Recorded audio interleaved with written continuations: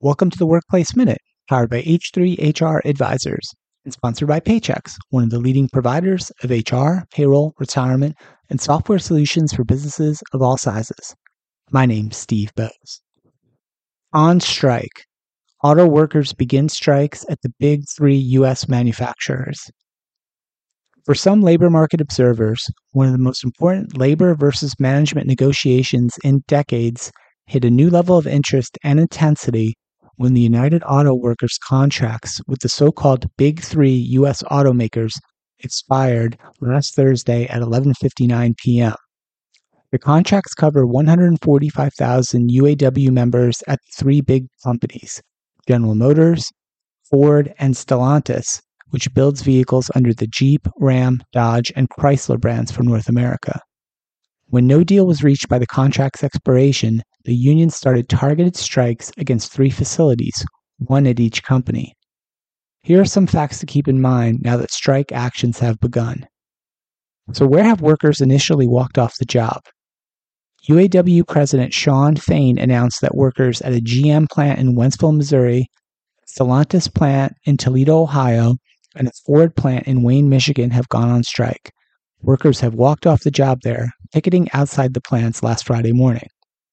These targeted strikes by the UAW have a definite purpose.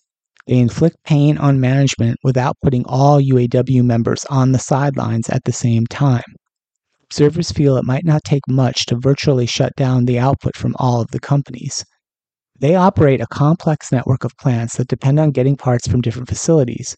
Slowing or stopping the production of a few engine or transmission plants at each company could be as effective at stopping operations as a full strike at all the plants, according to industry experts. Some key numbers motivating the UAW members. $32 an hour, the hourly wage for most of the UAW members at GM, Ford, and Stellantis. $18 per hour, that's the starting wage of a new UAW worker. $15 per hour, that's the starting wage for temporary workers. And these wages have not been adjusted for inflation, which has risen significantly over the past 2 years. Wage issues and concerns of the impact to UAW jobs and their future prospects from the Big Three's expected strategic shift into EV manufacturing and away from traditional gasoline-powered vehicles are at the center of the UAW's demands. Based on recent reporting, Ford and GM are now offering the UAW a 20% raise during the life of the 4-year contract, and Stellantis is offering a 17.5% raise. The union has started with a demand for an immediate 20% raise, with 4 additional raises of 5% each year over the course of a 4-year deal.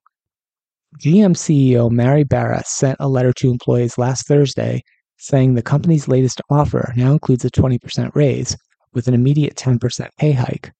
The lower-paid temporary employees would get $20 an hour, which represents a 20% raise from the current $16.67 an hour they now receive. Ford CEO Jim Farley said that an offer from Ford of a 20% raise over the life of the contract is the most lucrative offer the company has ever made to the union in the 80 years it has been there.